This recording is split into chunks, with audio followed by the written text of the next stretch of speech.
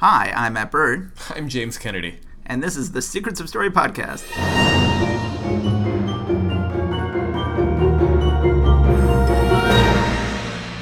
Just one secret, right?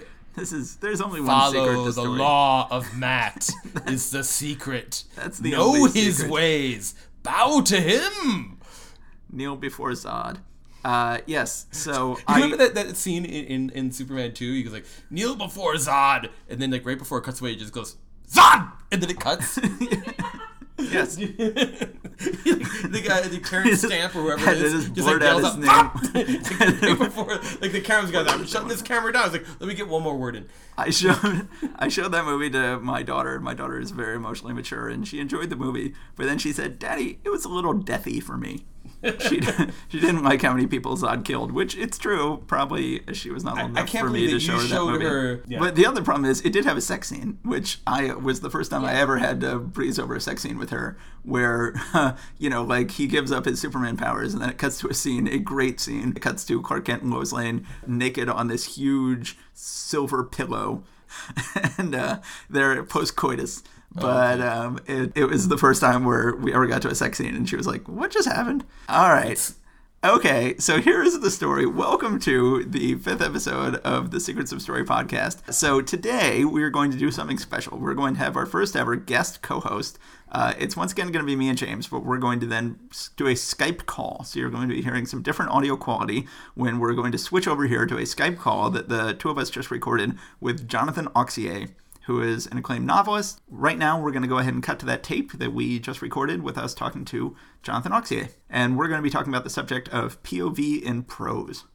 So I'm not going to do another test 1, 2, 3. I've done it with both of you earlier today. We're just going to take our word for it. You haven't done it with me. I did do it with you. You did test 1, 2, 3? Yeah, but this earlier today around noon. Okay. Hi guys, my name is Jonathan Auxier. He's going to introduce me as a guest, but I do need to point out that my main interest is going to be watching these two go at each other, because I find that my loyalties are constantly switching, and presently from that exchange, they lie with James firmly. Well, I gotta say, originally, I'm not gonna call you out, but originally I wanted to have you on the show because there was an opinion that you had that James and I both disagreed with, and James and I were in agreement, and you were on the other side, and I said, let's bring in our very first ever guest of the Secrets of Story podcast, acclaimed novelist Jonathan Auxier, and let's bring him in, and that way he can have an unpopular opinion, and James and I can team up together and share a popular opinion, and finally be united after 4 contentious episodes. But then you did not want to air an unpopular opinion on the airways, and you said, let's talk about something else, and we wound up choosing a topic that, of course, James and I disagree on. So my dream of being united with James has been dashed. But let that be, like, Jonathan's third time on the podcast for him to say something unpopular. You need to get, like, people on his side first. Yes. Fair enough. The problem is I'm quite anxious about going after working artists, even when I think their work was received and adored inappropriately. So that's why you don't mind going after us. I'm not going after what you guys have written. This isn't. I'm not going to sit here and like tear up Order the Oddfish or something. Like we're talking about opinions, but I'm not. Yeah, I have no interest in taking shots at the lives of working writers. Okay. Welcome to the Secrets of Story podcast. This is podcast number 5. We have our first ever special guest. We have acclaimed novelist Jonathan Auxier is here. Today, we are going to talk about, well, first we're going to go ahead and say our hellos, then we're going to talk about prose, which is something that we have not exactly covered yet. And I had some opinions about prose recently on the blog that James, of course, disagreed with, and that Jonathan jumped in to defend me a little bit, and so we decided to have him on to talk about that. There's even more to that. I made the mistake. I do not ever write comments, but I wrote a comment on your blog, and then people reacted to it, and I hated that feeling. And I actually emailed James privately and said at some point we can have a great civil discussion about this away from the internet. And apparently by away from the internet, I meant recording it in audio and then posting it on the internet. Hi, everybody, by the way. Hi. I'm excited to be here. I'm a big fan of these two people. Yes, we're big fans of you as well. So Yes, Jonathan, absolutely. Jonathan is the author of Peter Nimble and His Fantastic Eyes. Is that Is that the title? That is the title. He is the author of The Night Gardener. He is the author of Sophie Choir and how does it go?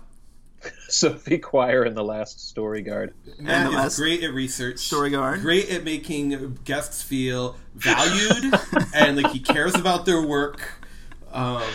Just all around class act Mepard. And James is, of course, the author of the novel Order of Oddfish. I am the author of The Storytelling Guide, which shares a name with this podcast, The Secrets of Story, Innovative Tools for Perfecting Your Fiction and Captivating Readers, a book that just recently entered the bestseller list. It was one of the top 20 nonfiction bestsellers in the country, according to Amazon.com. So thank you all for that. Thank you all for anyone who picked up a copy and helped make that possible.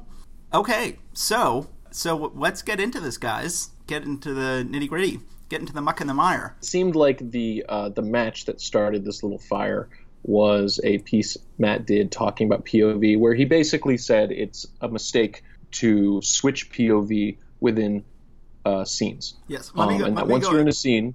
Let me go ahead and read my piece. Okay, so when you're writing prose from a first-person point of view, it's easy to maintain identification. Your hero can only see what he can see, only hear what he can hear, only think what he can think. When you're writing omniscient third person, on the other hand, you're free to jump from head to head, from POV to POV, but a lot of fiction is written from limited third-person POV, which splits the difference. The narrative voice can theoretically go anywhere because you're merely on the hero's shoulder and not stuck in his head, but practically, in order for this sort of voice to work, you have to agree to limit yourself just as much as you would if you were in first person. You're nailed down on that shoulder and you're unable to move. Most limited third person is essentially the same as first person. The narrative voice is even privy to the hero's thoughts, despite referring to the hero as he/she. The key to maintaining this sort of privileged access is that you have to be privy to your hero's thoughts and only your hero's thoughts. It's tempting to cheat. In one book, a hero was talking to a social worker, and it described something the social worker saw in the hero's eyes. So most of the scene had been from the hero's point of view. He had to meet with this social worker, he didn't like it, he couldn't stand her, etc. Then we have a POV break, and suddenly we're in her head for just a moment. She had seen that kind of look before. This is a no-no. That's flirting with entering the social worker's head, which would break our full identification with the hero. Instead, you have to say, from the hero's point of view, he saw that the social worker had an I know what you're going through face. That's the hero's POV. That's all the hero can know of the mind of the social worker, what he can see. So, and it's funny, since I wrote this piece, this week, this book finally came out, and it got a star in Publishers Weekly, the book that I had given notes on. So that was I felt somewhat gratified that even though Did they fix the line?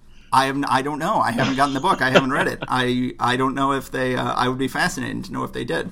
Anyway, James, what was your problem with the POV piece that I just read? Well, number one, I think the line "he saw that the social worker had an I know what you're going through" face is it's terrible prose. Like he saw that.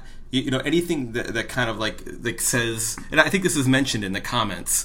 Somebody's like, he saw that blah blah blah. She heard that blah blah blah. Just give me what he sees. Just give me what she hears. Right. You wouldn't actually write "he saw the social worker." That's exactly what you told him to write. You know what I meant, James. Okay, so you have to say that he saw that, but you don't actually have to say he saw that. You could just say the social worker had a blank paper. Right. Okay, so there's a lot of different ways to write. Have you ever read Dune?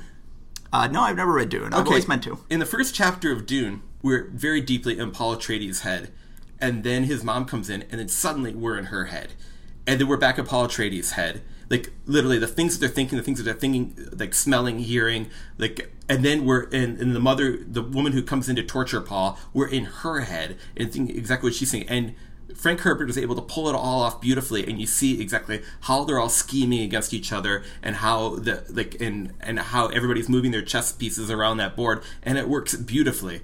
And so I don't think it's necessarily verboten to jump out of somebody's head and into somebody else's head in the middle of a scene, because I've seen it done in a classic piece of science fiction.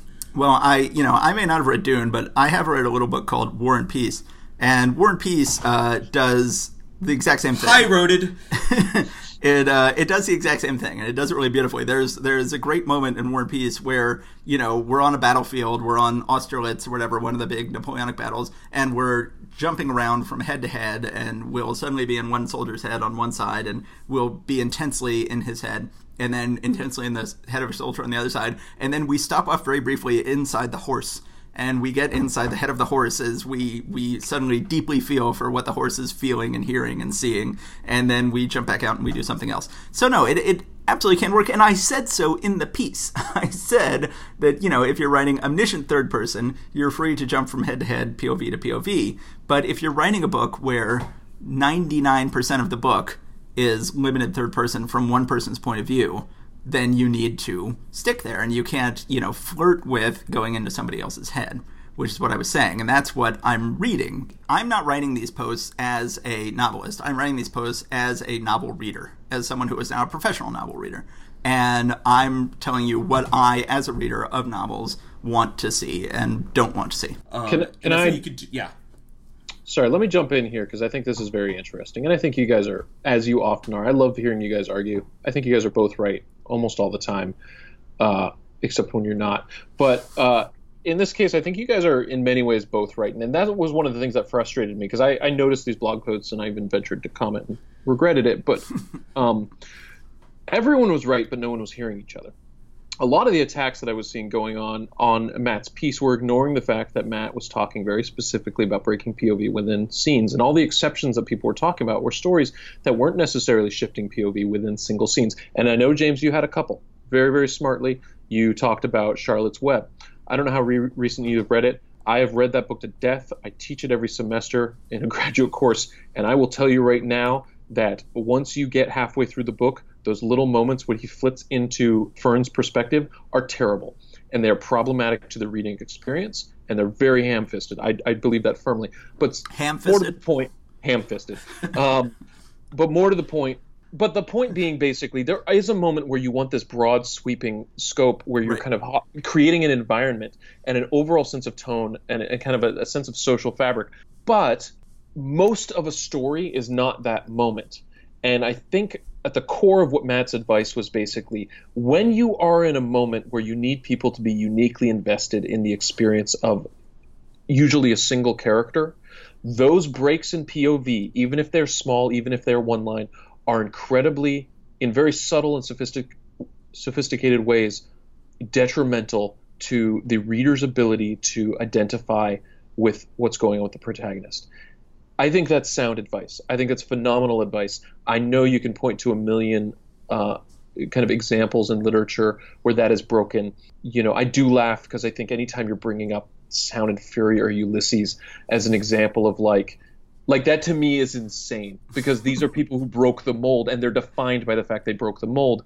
And I don't think they're helpful. I don't think those are instructive authors to most people with the types of stories they're telling. Basically what I'm saying is, if you're trying to do this, then here's how you do it. And I'm not saying, you should always try to do this. I'm saying that, if you're using limited third person in order to build identification and then you occasionally break it, that is going to hurt your goal of using limited third person to build identification. I'm not saying that, hey, idiot, you're not trying to use limited third person to build identification. You should do that. You're doing it wrong. That's not what writing is.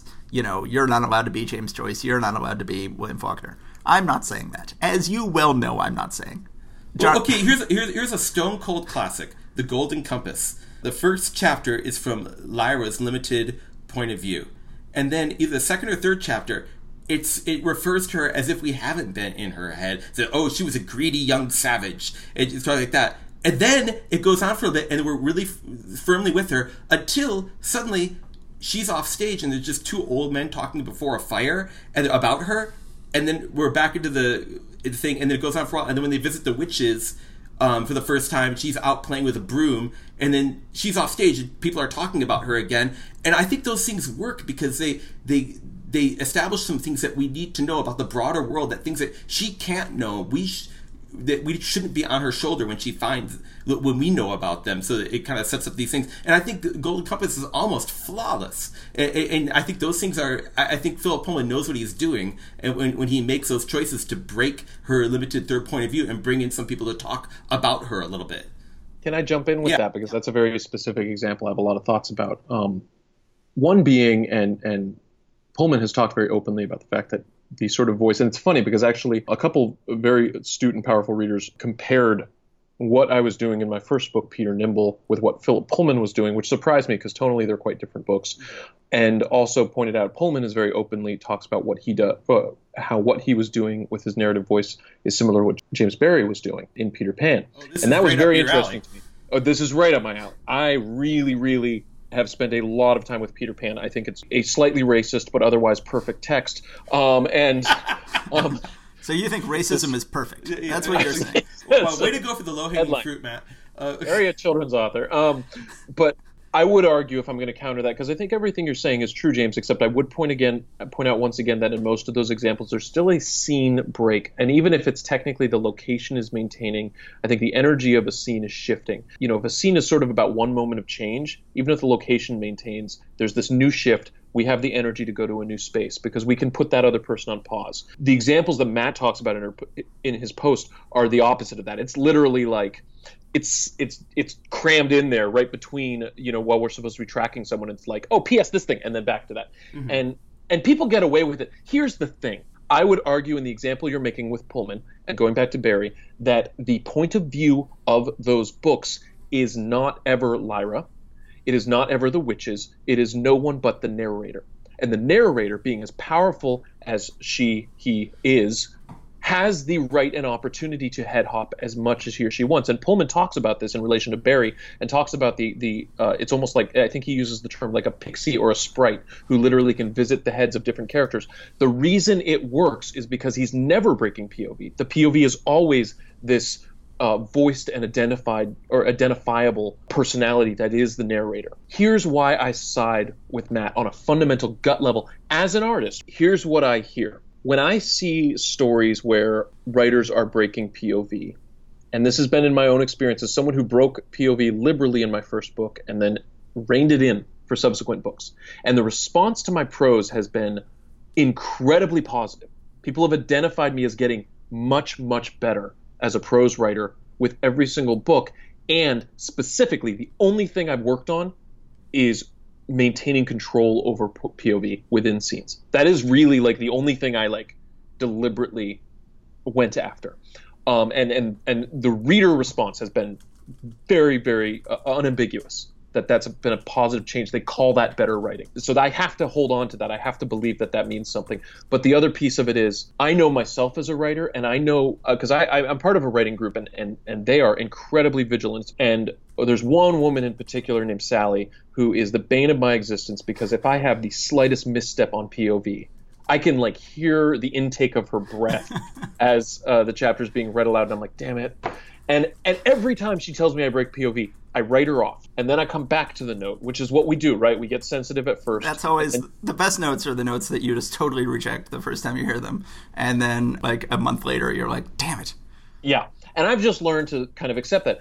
But the piece with that, and this is what I know about myself, you want to talk about protecting the artist.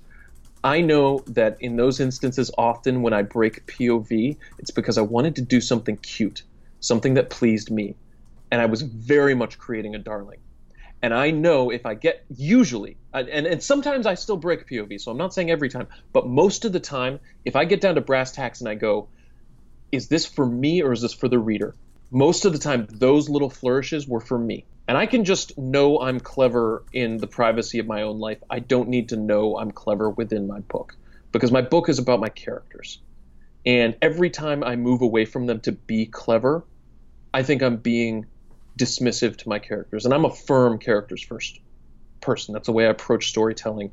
And I believe that my job is to eradicate my will in the face of what I think these characters need to have happen to them and need to do. Yeah. And that's not the way everyone writes, and I get that. For me, what's important, and this is because my background is dramatic writing, right? So I'm coming from theater, and I'm from soup to nuts. The way I approach storytelling comes from that background, which means I think in scenes. That means I think in basically surveillance footage, right? Like as I'm writing, I don't enjoy summary. I don't enjoy like characters' minds going off in a million directions. And I know there's beautiful writing I enjoy as a reader that does that. But when I'm thinking of the craft of it, I am very aggressive about like who's in the room and what are they physically doing that's observable on the surveillance camera. Right.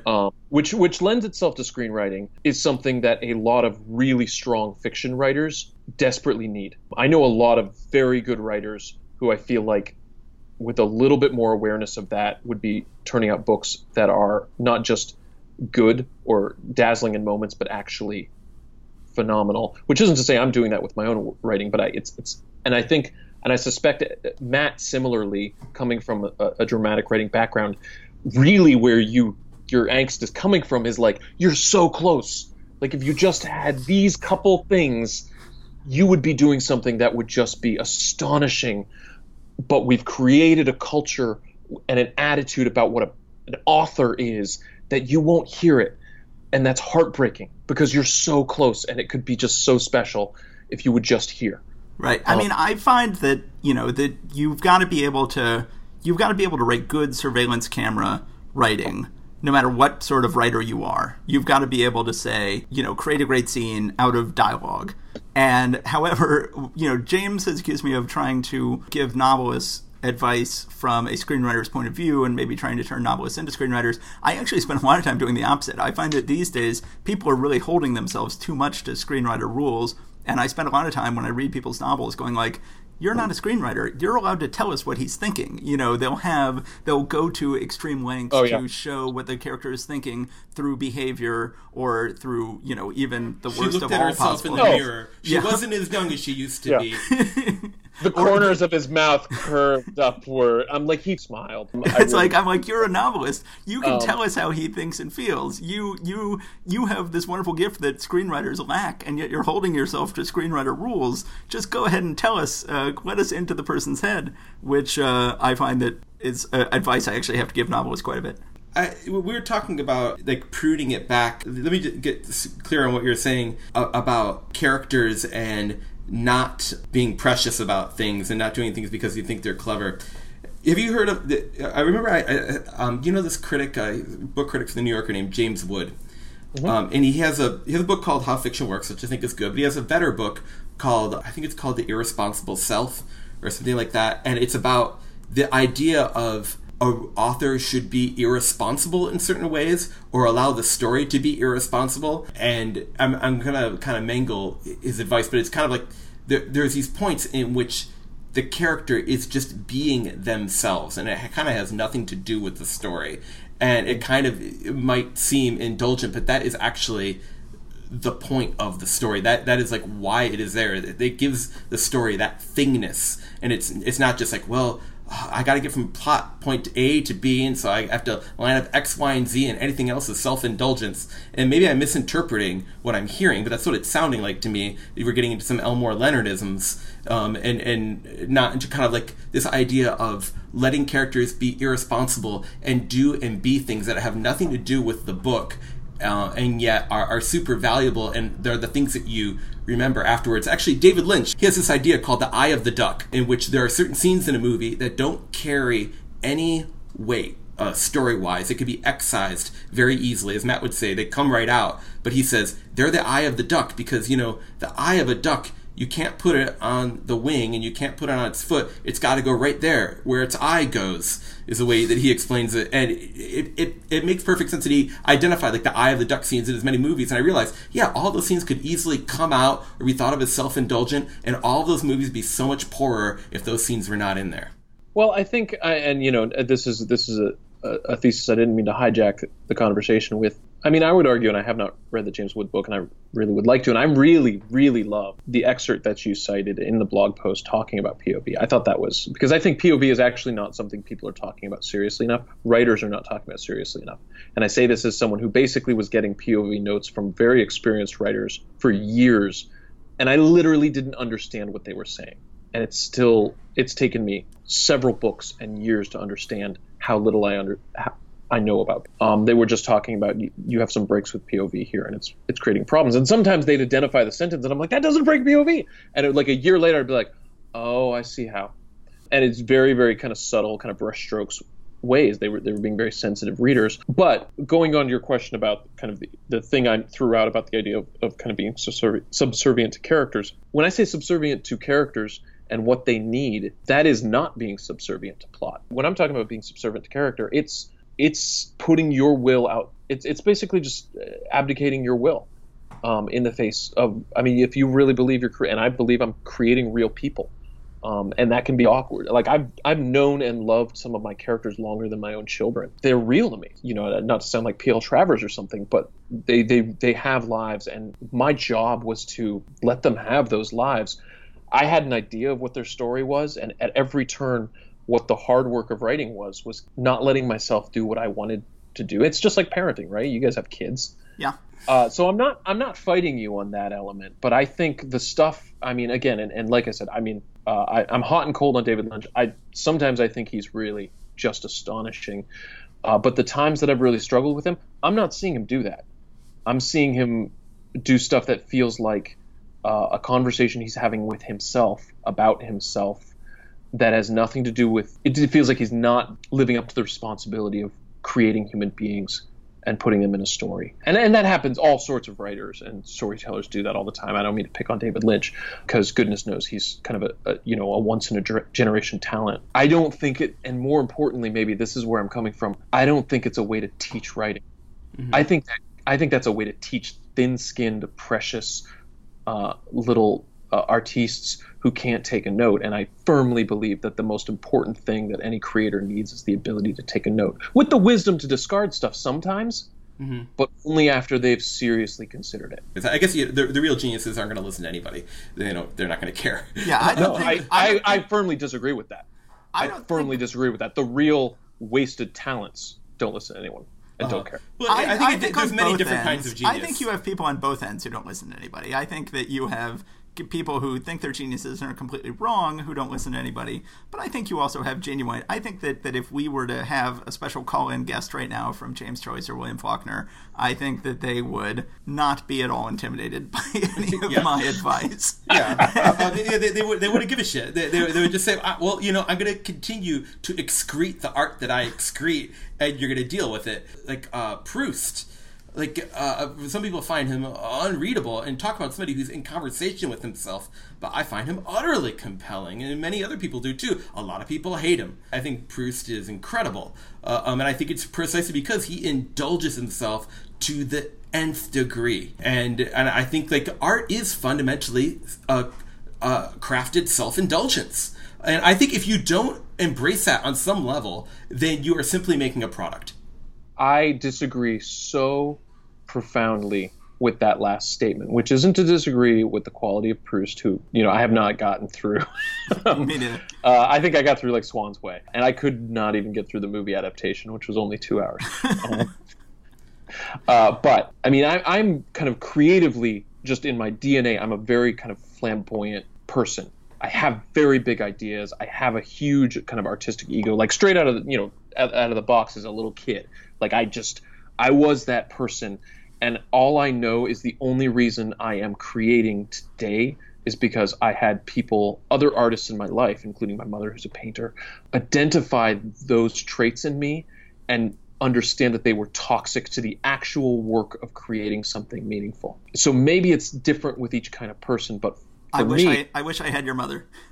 She's amazing, and it was she was not like this with the other kids, because I was the more at an early age creatively inclined. You were special, Jonathan. I was special. Well, and but it was special the way, like, I'm thinking of, like, the adoptive father in Dexter. You were the chosen one, Jonathan. It was like, you could possibly be the most obnoxious person I've ever met, and we're going to work very hard to stop that from happening. But that sort of discipline has been instrumental. And frankly, I think of when we were all at that peak, I use the word flamboyance, which isn't quite the right word, but, we were that peak enthusiasm and confidence.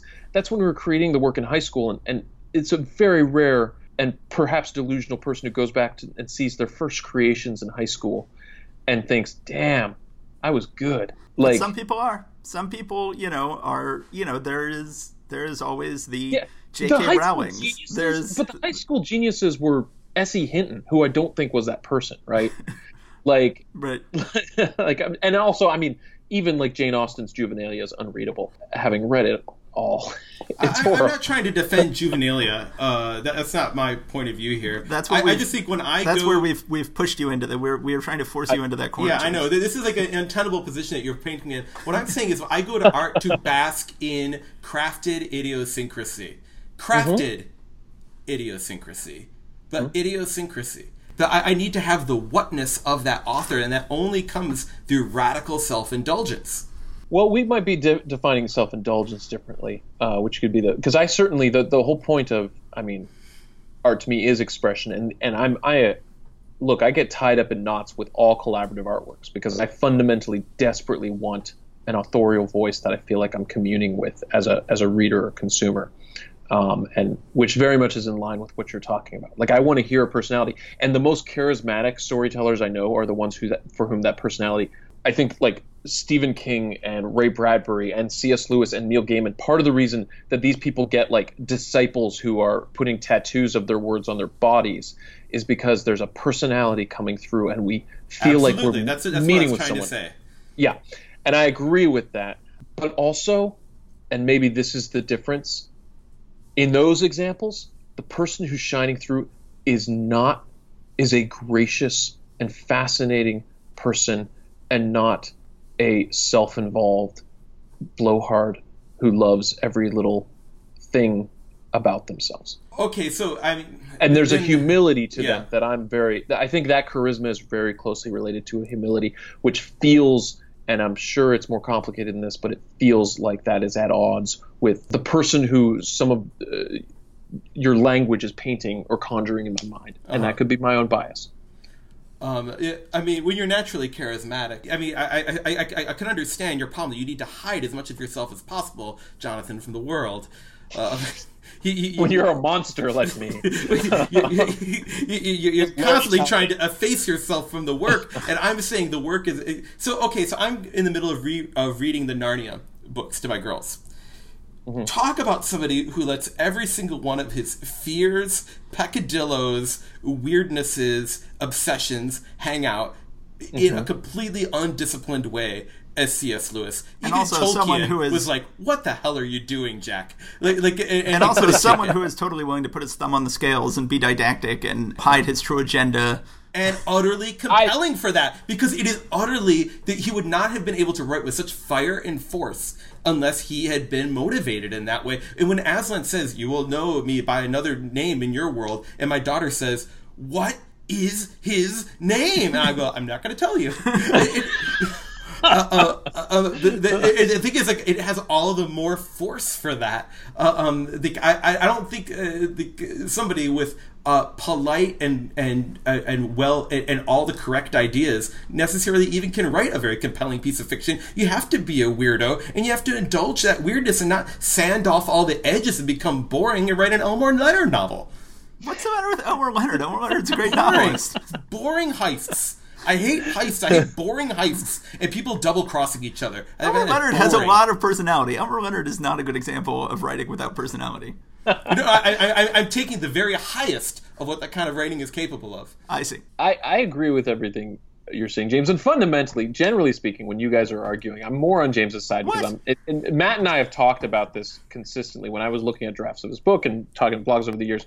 Like, I am very sensitive to anything that feels fundamentally poisonous to the creative process. That's my whole bias. Is like, and I'm going in my own experience, but I'm like, I have a series of like alarm systems set up when I'm hearing something that's going to lead to less writing or worse writing.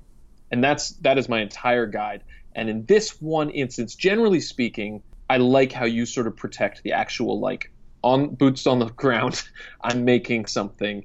Here's how what you're saying might deter or inhibit the creation thing that James is very quick with that. Though I will say, I'm just going to snipe on probably the second podcast, you guys are talking about dialogue, and you guys got in a phenomenal argument that I've had with almost every person I've ever known, in which I'm basically saying everything Matt says about the fact that I think dialogue is combative. And you do not believe that, James, but for the fact that you are probably the most combative conversationalist I've ever met in person. I've never met anyone who so effortlessly will make sure he wins every exchange. And you're spectacular at it, but it was just humorous to me to hear I don't you. like to read it. I don't like to read it because I process it as competition. Right.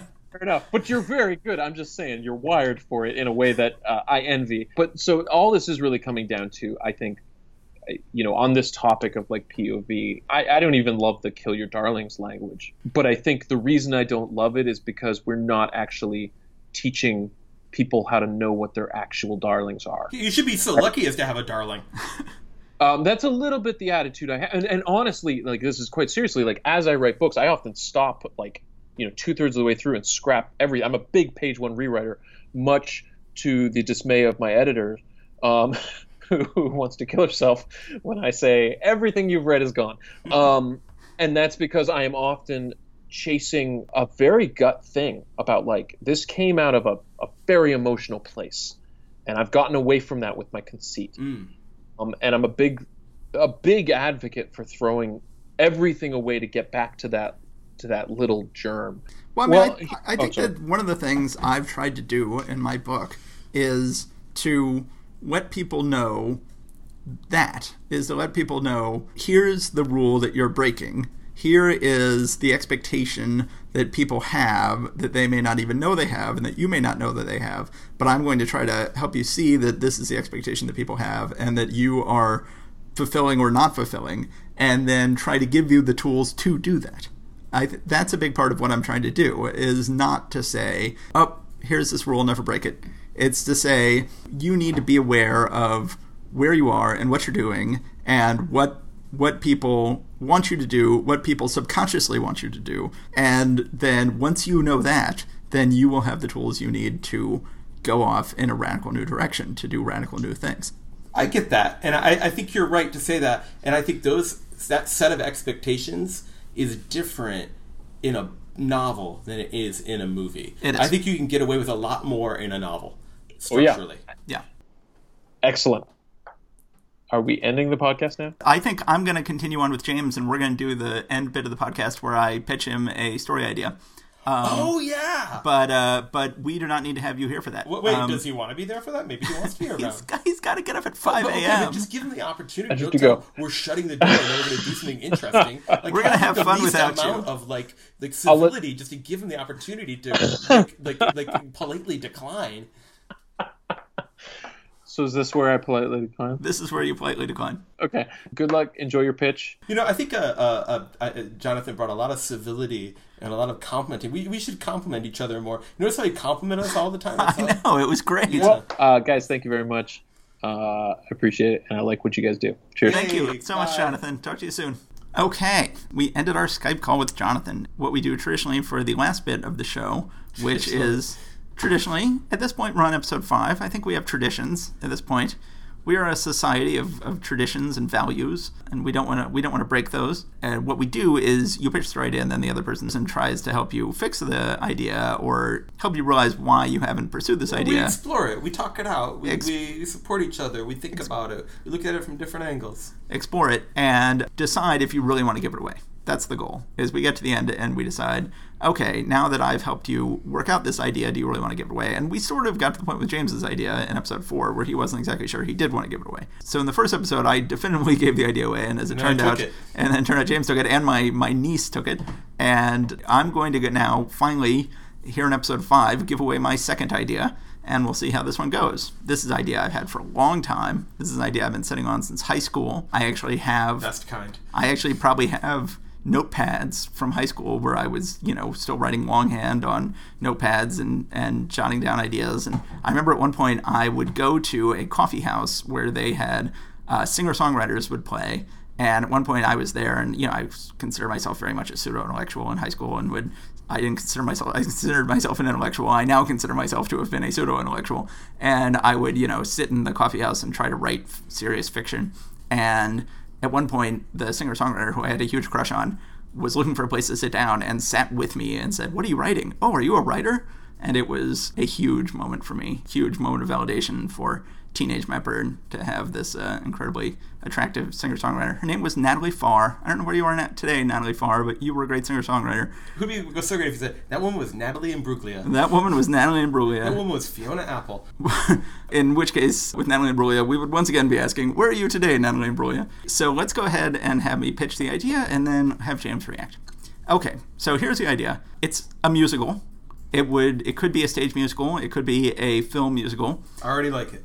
There you go. So we begin with two guys are sitting around. It's movie night, and one of them is like, "Oh, I brought my favorite movie for you to watch. It's West Side Story." And the other one's like, "No, I refuse. I refuse to watch West Side Story. I hate musicals." It's like going, "Oh, why do you hate musicals?" And the guy lists all the reasons why he hates musicals, and he just doesn't buy it. He doesn't buy that people would spontaneously burst into song. Every time it happens, he's totally thrown out of it. He has no suspension of disbelief. There's no way.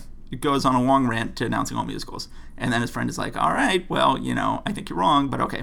And then the next morning, the guy who hates musicals wakes up, and his life has become a musical. And as soon as he goes out on the street, everybody does a huge dance number on the street, huge song and dance number, and then they all turn to him and they expect him to sing the final verse, which he cannot do. He realizes that he is now in a musical, and everybody but him has the ability to sing and dance spontaneously, and yet he is still his old self and is in living hell, his idea of living hell. And he has to somehow get through his day, and on the commute, people burst out into sing and dance. When he gets to work, people break out into song and dance, and he is desperately trying to stop these songs, desperately trying to stop this from happening. And at one point, he realizes that the only way he can stop it is he has to have an orange on him at all times, because he's constantly saying, like, "Oh, won't you please stop singing?" And they'll say, "But can't you hear the bells are ringing?" And no matter what he says, they'll turn it into a rhyme. So then he'll have to say, "Do you want an orange?" And then they can't rhyme anything with orange, and then it stops the song. So eventually he realizes that's not going to work forever, and the only thing he can do is get to the end of the musical he is in. So he realizes that means he has to do everything that happens in a musical. And he has to get the girl. He always has had a crush on the girl who works in the cubicle next to him. She has an unrequited crush on their evil boss. He has to win her over to his good side. He has to do everything that happens in a story. So he comes up, this was sort of presaging the eventual writing of my book. He comes up with a list of everything that happens in a story, and it's like, he says, well, according to Chekhov, if you've got a gun on the mantelpiece in the first act, it has to go off in the third act. So everybody think back, have we seen any guns on mantelpieces yet? And someone's like, yes, there was a gun on a mantelpiece. They're like, all right, we need to make sure that gun goes off, because we're not going to be able to get to the end of the story unless that happens. And once they do all that, finally, the musical ends, and of course he finds his own song. He finds that it can't really end until he gains the ability to sing from the heart himself and win the girl that way. And of course, as in Groundhog Day, by the time the musical finally ends, he wishes it could never end, and he wishes life was all a musical. So that's my story. That's my pitch. James was furiously taking notes while I did this. You may have heard the scratch of his pen. Okay, so this is... I like this idea because... but it's also very much of the time of, like, when forms were interrogating themselves in the 90s. Very much. Yeah. Like Scary Movie. Yeah. And also self-consciously taking up some trope, like the way Buffy would have, like, we're going to do a musical episode, which is not so original with Buffy. They did it with Moonlighting, too. Right. So, like, it is a kind of like a time, it's like of its time, and I don't know if it could be resuscitated now, but I wonder, how could it work now? I love musicals, so I want to find a way to make this work. So the orange, so you physicalized his way of resisting it in this orange. Although porridge rhymes with orange, I've always said. I don't understand this idea that nothing rhymes with orange. Although maybe his love interest is the one who actually has the rhyme for orange. Porridge! And they can have a wonderful song, which, like, he sings about orange and she sings about porridge. He's finally found his other half, the person who can rhyme orange. Yeah, or I mean, porridge is not like a straight rhyme, but it's a slant rhyme. Right. Maybe the idea of slant rhymes is something he comes to accept. Maybe he's somebody who's a bit too straight-laced and like rules-bound, and he has to be able to, like, accept the idea of a slant rhyme, which, like, all the best rhymes are slant rhymes. If you, like, listen to, like, I mean, I know that Hamilton is not the coolest thing to say is great now. However, like, when you listen to it, there's a lot of things that are, like, forced and slant rhymes in it, and that's when it's its most adventurous and interesting. Basically, what are these songs going to sound like? Are they going to be like old classic Hollywood musical songs? Are they going to be like Oklahoma? Or are they going to be like Hamilton? Or are they going to be like Like, what are they going to sound like, these songs? I was picturing West Side Story. West Side Story is my favorite musical, and I think is sort of the ultimate exemplar of this sort of idea of people living a normal everyday life and then bursting out into song, as opposed to, sort of the classic musical where there's some sort of staginess involved. Like, there's no staginess involved in West Side Story. They're not. I think what you need to do is you need to really love musicals to write this. Do you love musicals? I do. Oh, yeah. I love musicals, but I don't know how to write them. I mean, the real reason I never did this is I realized, like, okay, I would have to not just write. You can't just write the book of a musical and have someone else write the music and lyrics. Like, you have to. You have to. Well. That's true, but find a Sullivan. Step one, yes, find a Sullivan. Find a Sullivan. I realized that until I found a Sullivan, I could not go forward with this, which is the real reason I never did it, and the real reason why I'm definitely giving this one away today, because I sort of put this one in my back pocket until I found a musical collaborator who I never found. So I mean, you're helping me with the idea. You're pointing out how it could be made to work today. Do you ultimately feel like I should give this idea away? Do you feel like are you going to try to keep me from giving this idea away, or do you want to intervene in that process? I think you don't like this idea. I love this idea. You love this idea because you love your old self, but like you have not been presenting this from a place of love. I don't feel. No. You didn't say, I'm so excited about I could do this, I could do that. Like when I've given the least push on any one thing, you're like, well, it's just the bad guy.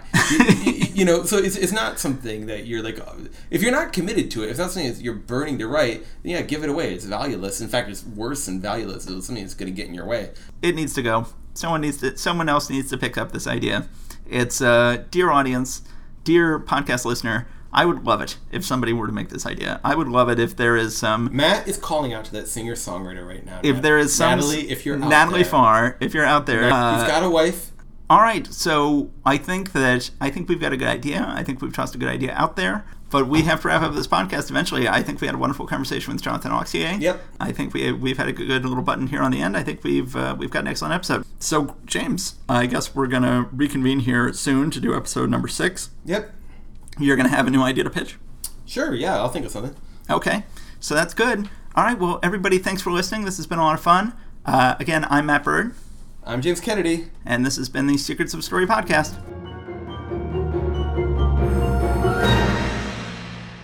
Thank you for listening to the Secrets of Story podcast. Please subscribe and rate us wherever you found us. Go to secretsofstory.com and click on the Secrets of Story podcast in the sidebar to find notes and join the discussion about this episode. Find out about James's novel, The Order of Oddfish, and more at jameskennedy.com. And hey, if you'd like a free audio copy of that book or my book, sign up for a free trial of Audible at our special landing page, www.audibletrial.com/secretsofstory. We get a few bucks and you get a free book. We're on Twitter at Secrets of Story 1 and at I Am James Kennedy. Our music is by Head and Kime. Our logo is by Jessica Friday. See you next time.